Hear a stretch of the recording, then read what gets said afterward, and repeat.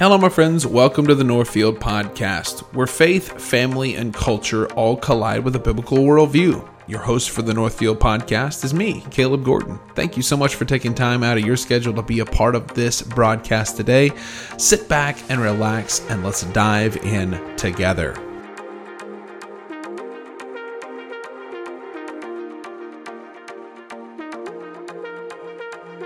Hello, my friends. Welcome to the Northfield Podcast. I'm your host, Caleb Gordon. Thank you so much for taking time out of your schedule today, man. I'm so happy you're here with us today. So we live in a Christian parenting culture that by the process of elimination, we're teaching by example. Like, that's just the bottom line, is we teach by example. We may say things with our mouths, but how we live our lives and what we prioritize, we're teaching by examples. Here's what we're supposed to be doing. We should be leading our kids and showing them what it looks like to truly follow and love and pursue the God of the universe, what it looks like to love Jesus Christ. We're to show them what it looks like to love the church and to truly be committed to a local body. We're to show them that we love the Word of God and that we study it and that we pursue that and long to be involved in God's Word and have that engrafted into our lives.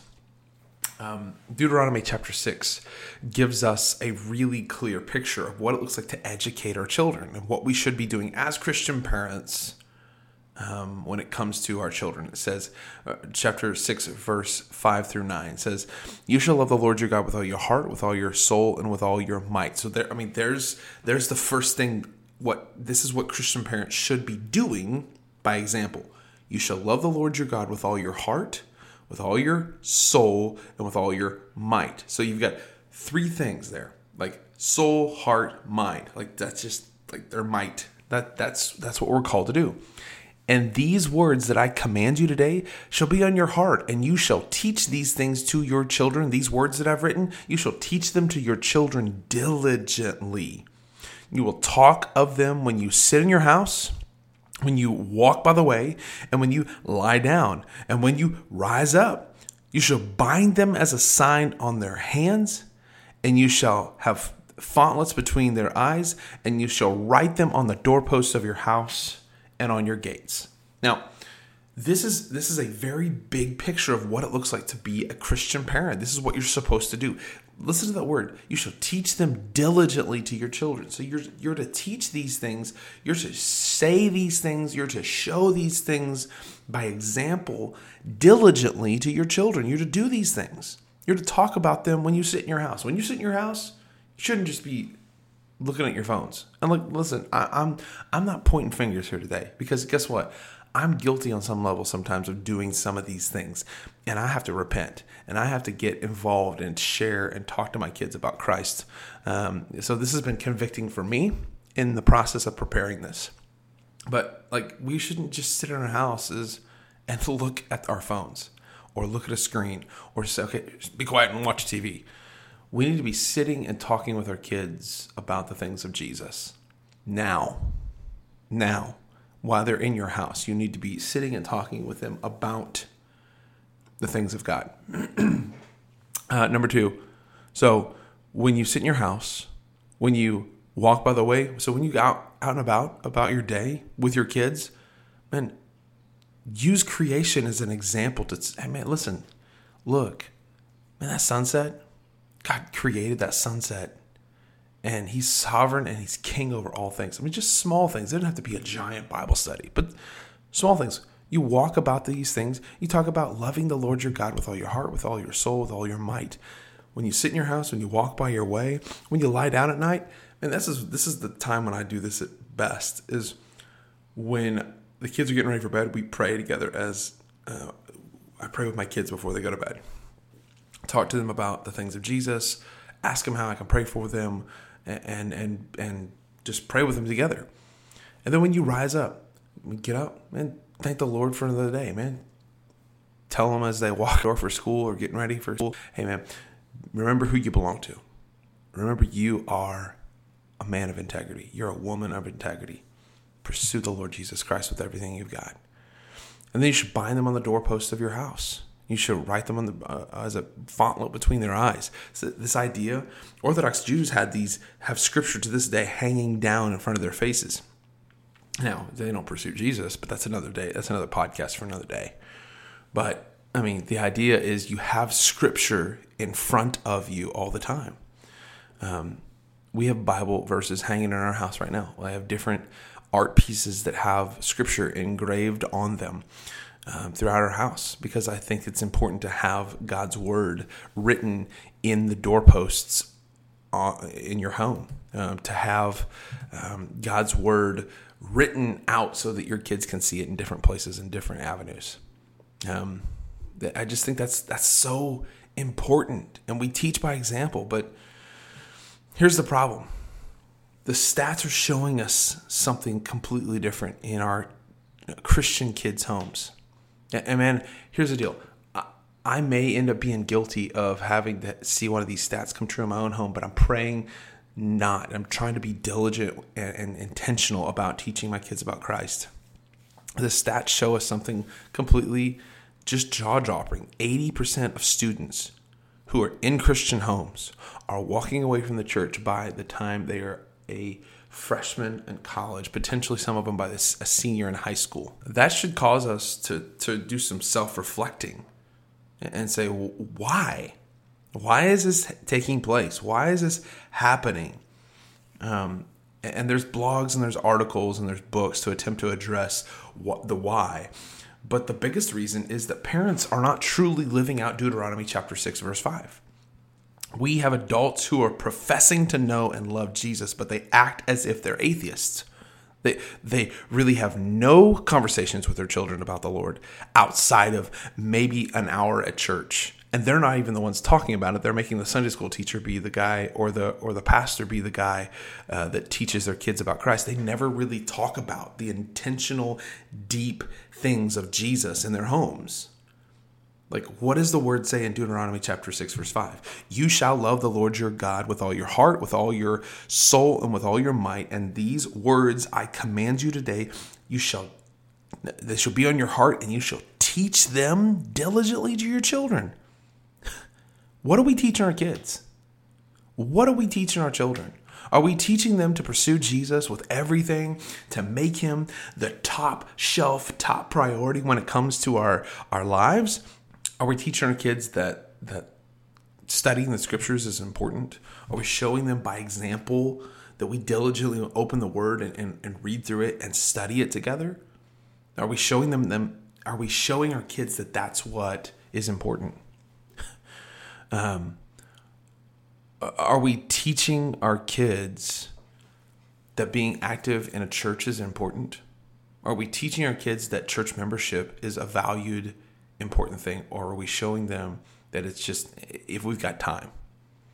Like, think about every other organization you're a part of, whether it's a sports club or a scouting group or FFA or 4-H or whatever else organization that's out there in a child's world. If your child or you as an individual were only a part of that organization 1 to 2 times a month, would you be considered an active member? No, you wouldn't be considered an active member. You just, like, the people wouldn't rely on you, and you would not be able to have the benefits of being a part of that organization. But the sad fact is that it's happening in our churches. Average churchgoers make it to church around 1 to 2 times a month. Like, that's it. This includes Sundays and Wednesdays. Church attendance is not, now let me just say this. Church attendance doesn't save us, but it is an outward barometer that measures what we view as priorities. If you are a part of any other organization and you dedicate more time and more energy and more resources to that organization, that's where your priorities lie. If the church is just something you go to for an hour and a half on Sundays, or you maybe even dump your kids off for Sunday school and then you don't show up till 5 minutes till service starts, it is caught, not taught. Well, it's caught and taught that church is not a priority to you. So guess what? Your kids will not be dedicated to church when they get out on their own. You know what they're going to be dedicated to? Your softball team. You make the softball team a big deal. You make the 4-H club a big deal. You make the scouts a big deal. You make your sporting team a big deal. Like you're there for every meeting, every game, everything. You're always saying, you're like, we're spending all the money. We throw all our cash at this and we've got all this. Your kids will be like, you know what? Mom and dad were dedicated to that when I was a kid. And man, we had a blast doing that. So you know what? I'm going to do that too. But you made church this boring, just horrible time where you just sit down, shut up, and don't say anything. And you just be reverent. And just were cranky the whole time. Guess what? Your kids are going to, they see that. And we only go once a month. So it's not that big of a deal. So, not that big of a deal. You know what's really ridiculous? Is that in 5 years, your sporting team won't matter. Your kid's sporting team in 5 years won't matter. Your kid's 4-H club in a few years, it really, in long term, won't matter. I was in 4-H. I showed chickens. I was in 4-H. I had a little Henny Penny was my chicken's name, man. I got a little ribbon for it. I was in 4-H. My dad, we had a farm. But you know what? I'm 42. That ribbon doesn't mean a thing to me. Now, I don't care. What matters in 10,000 years? That's a question. What matters in 10,000 years? Your status with God, your soul. Did you have a priority of loving Jesus supremely? Or, man, I got to get my kid's badge. My kids have got to get a badge. Got to get a knot tying badge. I got to get my kid's trophy because that's important. Guys, listen to me. You have to ask yourself the question, does what your recreational sporting team, your organization is doing, is it really going to matter in eternity? Will that really matter in 10,000 years? And let's be honest, is it really? No, it's not really going to matter in 10,000 years that your kid got a wood badge or a soccer trophy or a football trophy or a baseball trophy. Those are nice things. But what we've done is we've replaced the best thing with okay things. Because we want our kids we've got to teach our kids the fundamentals of the sports. No, we don't. We need to teach our kids the fundamentals of the faith. The scripture doesn't say in Deuteronomy chapter 6, teach your kids diligently how to hit a ball. Teach your kids diligently how to build a fire. Teach your kids diligently how to be a farmer. No, the word gives us a very clear indicator here that says, teach your children diligently what it looks like to love the Lord your God with all your heart, with all your soul, and with all your might. That's what the scripture gives us. What we're doing in the church, what's happening in the church matters and will matter in 10,000 years. And I know right now in this moment, you think, man, church is an important thing, but it's not really that big. I've got a life to live. Man, there's going to come a day when we're going to stand alone before the Lord God Almighty, and we're going to have to give an account for how we lived our lives and how we raised our kids. And man, that puts fear in me. And I'm a dad who tries to figure out ways to get my kids to understand the scriptures and to pray with my kids. But am I doing it perfectly? No. There's days where I miss things and I don't do what I should. I don't pray with my kids the way I should. But that doesn't make an excuse that we just stop doing it or we just, I'm not doing it perfectly. So, nobody's perfect. But man, we should strive for perfection. We should strive to pursue the Lord God Almighty above everything else. And I know the regular arguments. We can be salt and we can be light in the areas of our soccer team or our baseball team. We can be the salt and light out there in the world for our 4-H club or our FFA club. But are you really? No, you're really not. I mean, let's be really honest. Are you actually, as you're sitting on the sidelines in your soccer game or your football game or your baseball game, are you actively looking at somebody in the stands going, hey, let me tell you about the gospel. Let me tell you about Jesus. Probably not. You're not saying in those words. You might go, yeah, I go to church. That's not sharing the gospel. That's not engaging culture. You're not actually actively talking to people about the Lord Jesus Christ at those events. You sit there mindlessly watching your kid and you scream and you holler and you cheer for your 6-year-old as he runs across a field. But man, you're not cheering and getting excited for the things of God with your kids. You're not like, yeah, you memorized that Bible verse? Man, awesome. Let's do this. You're just like, okay. Cool. You memorized the verse. Like, that matters. Memorizing a verse matters. And grafting God's word matters. Getting a trophy, it's nice.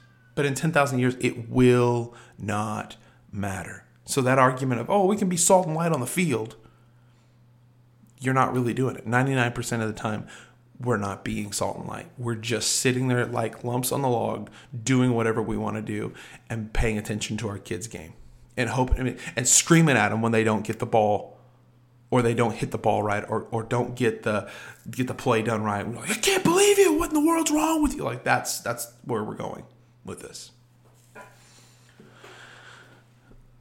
And here's why. We don't want to rock the boat. We don't want to be the parent that everyone else's parent thinks is crazy. We don't want to rock the boat. We don't want to truly engage on that level. So we remain quiet about the things of God, but we get amped out of our minds about a play. Like I said, I'm not against sports. I'm not saying sports are evil. They're not. They're good. But when we replace the best with a good thing, that good thing does become evil. It just does. It just does. It's been my experience that with people, if folks are replacing church with other activities, they are committing idolatry. They love the world. They love the things of this world more than they love Jesus. And just so you know, that ends badly for those people. Idolatry is considered evil and wicked. When you replace the worship of Jesus, when your team plays on a Sunday or a Wednesday and say, man, little Johnny's got to be there to get that trophy. Little Johnny's got, man, that was a rule. My kids played ball, but the rule was we don't play on Wednesdays and Sundays. Those are set aside for the Lord. Those are days we are committed to the church. We're not playing. But we got Christian parents that, man, they're wholesale. Oh, man, I gotta have commitment to the team. Well, yeah, they do need to have commitment. They're not committed to the team of the church, but they're committed to that sports team. Our utmost commitment needs to be to Jesus Christ and the mission of Jesus Christ, which is primarily executed in the local, visible New Testament church. And if you're devoting more of your time to any other organization, you are living unbiblically. You're sinning and you need to repent. I know that sounds harsh, but it's the truth. There was a great quote back several years ago. Matt Chandler said this. He said, there is data out there that now shows that kids are not being secularized at college by some atheist teachers. Rather, they are being secularized at home before they even go to college by well-meaning Christian parents who can't tease out the value balance between sports activities and the gathering of the people of God. So in other words, a ball game or some other activity determines and dictates how your family views and operates in the world around them and how they view church and church activities. All your other activities dictate whether or not you're committed to the church. What would happen if we said the church is going to dictate, our church membership and our commitment to the Lord Jesus Christ is going to dictate whether or not we're going to be a part of that sports team? One of the major reasons atheism is growing in the church culture is because fathers in particular over the last 60 years have placed a high regard on everything and anything, sports, money, hunting, fishing, extracurricular activities, organizations, but the things of God, Bible study, church membership, praying with your kids, showing them what it looks like to have a biblical worldview and be committed to a biblical community, that's mostly been ignored. Like, think about what dads do when it comes to sports. Man, we get our kids out and we're teaching them the fundamentals. Man, this is how you dribble the ball. This is how you hit the ball. This is how you run with the ball. This is how you do these things. Bop, bop, bop, bop, bop. Run. Do. Go. Achieve. But when it comes to the things of Jesus, man, we sleep in. We don't even try to get out the door on time.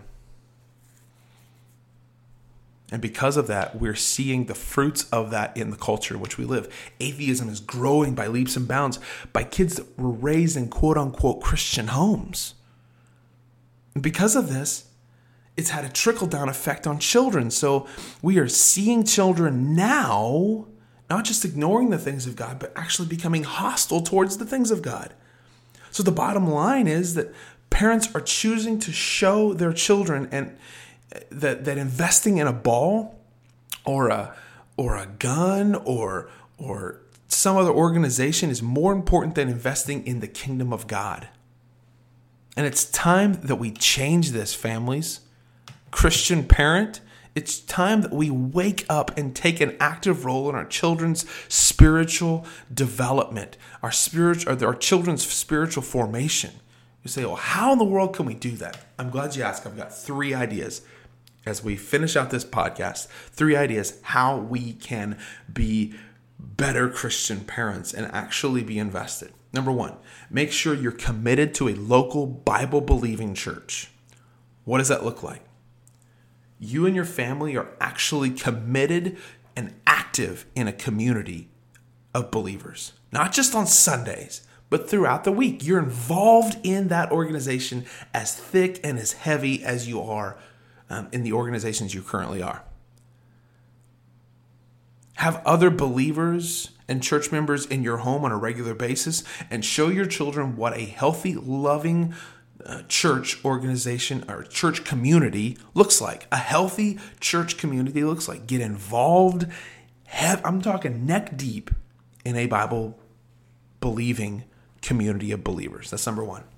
Number 2, have time of regular family worship, family prayer, and family Bible study. This means that you take time to get on your knees and pray with your wife and your kids. Open the Bible in your home and encourage and lead your family to do the same thing. That's what we need. That's number 2. Make time to have regular family worship, family prayer time, and family Bible study together. Number 3, be committed to living the gospel out in your city. This means actually doing something. Lead and encourage your children to do mission projects and actually do them with your family. This will actually have an impact. Commit to helping and lead others to Jesus Christ. Do active, regular mission work together. What are we teaching our kids? What are we teaching our kids? Are we teaching our kids to make Jesus everything? He's the end all be all? Or are we teaching them he's just sort of kind of an add-on? Are we teaching our children that we should be chasing Jesus above everything else? Or are we teaching that Jesus is just sort of kind of something we do on Sunday for an hour and a half? What are we doing right now with our children? I think this verse sums it up. Matthew chapter 6, verse 33. Seek first the kingdom of God and his righteousness, and all these things will be added. Everything else, I'm not saying get rid of ball games. I'm not saying get rid of the 4-H club. I'm not saying get rid of FFA. I'm not saying get rid of the scouts. I'm saying make Christ and his kingdom the priority, and everything else, let that fall in place after.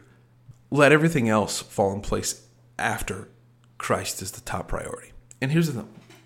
When you're involved in church, have fun there. Jesus is not some stuffy ogre. We get in church and we sit down and be quiet, don't make any racket. To a kid, come on. You can teach your children about the holiness of God without being a complete moron. You can teach your kids that Jesus has a sense of humor. You can enjoy church. You can enjoy the fellowship together. You can laugh a lot. You can have a good time in church. Don't be the parent that's sit down, be quiet, don't be running through the church Don't be that parent, because guess what? Your children are going to see that and they're going to grow up saying, man, church is just where you got the cranky old people. Don't be a cranky old person. Jesus is full of joy. Jesus is full of goodness. Pursue that. Show that off to your kids. Show your kids that Christ, is joy-filled. Be a joy-filled parent. Don't be a cranky parent. Show that off. And I think that's how you're going to change the world. Parents, you got to make the priority church and Bible study and the mission of God. Christian parent, that's who I'm talking to. If you're a Christian parent and you've made the priority a ball, or you've made the priority some other organization, repent and stop that now and make church the number one priority in your family's life. And when the church is your number one priority in your family's life, I'm telling you, things are going to look different. And I know it's going to be a difficult struggle in the beginning if you have not been doing that. I know that's going to be a struggle, but guess what? That is what is necessary. It is necessary and needed above all else. What matters in 10,000 years is what you did with Jesus. What we did with Jesus, how we taught Christ. You might be asking, where do I start? Grab a basic catechism. These are just questions you ask your kids. These are basic.